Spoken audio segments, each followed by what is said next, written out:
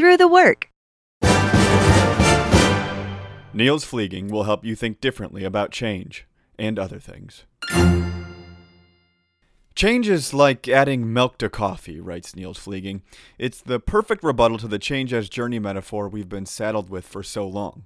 Metaphors matter, and using different metaphors have a profound effect on our view of the world. Flieging's introduction of a different metaphor captures everything right about making change happen and discards the baggage of the long, arduous, this-may-fail journeys we've been toiling on since entering the workforce. What he isn't saying is that more change doesn't happen over a longer period of time. It's that we don't have to wait for a journey to be completed before we recognize that change has occurred. He writes, "The journey metaphor tricks us into ignoring the possibility that the desired change might be accomplished quickly, with little effort, right now, with existing resources, and with minimal disruption. The metaphor itself makes change hard." What happens when we view change as a journey is that we spend a whole lot of time planning for what that change is going to be rather than just going out and making that change happen. This is a disrupting idea. I've had conversations with people who flat out reject the notion that change can happen right now. That's how conditioned we've become to the idea that change is always difficult. What he offers as an alternative is that change is a flip from now to new, and that the amount of change we're looking for when embarking on a journey can really just be a series of flips from now to new. This journey hullabaloo is a byproduct of the command and control approach to management, and no person in the last few years has helped me realize how pervasive command and control principles are in organizations, even during this enlightened period, than Flieging. He's written a book that you will return to, as I have, many times in your career. Organize for Complexity: How to Get Life Back into Work to Build the High-Performance Organization is a book about complexity and work, and if it were acceptable to read you the entire book right here, I would, because it's that illuminating. People have shared with me after their first read that they enjoyed it but didn't understand everything he expresses. Yes. Read it again in a month, and then again in a month. It can be read in 90 minutes, so no worries there. It's not that the content is too academic or unintelligible, it's that the concepts fly so directly in the face of everything we think we know and understand about organizations, it just doesn't feel right. Right, of course, is a construct of our own collective making, and this book does its best to remodel our beliefs about how things actually work at work.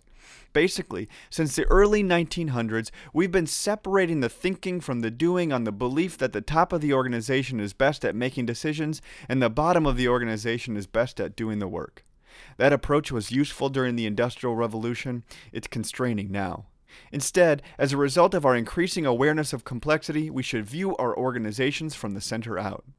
The book goes on to describe the concept of a better way to organize our organizations, why complexity matters at work, why our beliefs about human behavior are imperative to understand if we want our organizations to succeed, why thinking in systems will help you see work differently, and a few other informative topics. It ends with an interview titled "Management is Quackery," in case the point hadn't been made. Another quote I like of his is, "Culture is like a shadow. You cannot change it, but it changes all the time." Let that sink in as you reflect on all the culture change initiatives you've been a part of. You probably won't be shocked to learn that he believes much of what happens in organizations is based on flawed assumptions. Here he writes, "Most books, articles, and concepts on leadership are ridiculous. Mainly that's because they fail to consider history, available science, and the systemic nature of work and organizations." He believes that the organizational structure we all use to illuminate power in the organization is actually missing two other representations. The pyramid we know is the formal structure, which is only good for following the rules. The second structure is more of a network and is the realm of influence. It's called the informal structure and is composed of relationships between people. Then there's the value creation structure, which is where the work actually happens. The theory is called org physics. He believes that companies don't need leaders or bosses, that organizations approach learning with flawed assumptions, and lots more worth exploring. He writes and posts all over the internet, including Twitter, LinkedIn, SlideShare, and YouTube.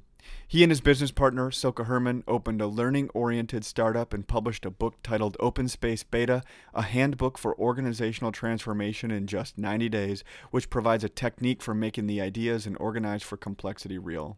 It uses Daniel Mezek's open space agility framework and an idea called leadership by invitation. You'll see the Beta Codex mentioned throughout Fleeging's work. It's a set of principles for thinking and acting in organizations, and is the foundation of his work, and I've found better understood after studying some of his other work first. Niels Fleeging will help you think differently about change and other things. Learn more at throughthework.com.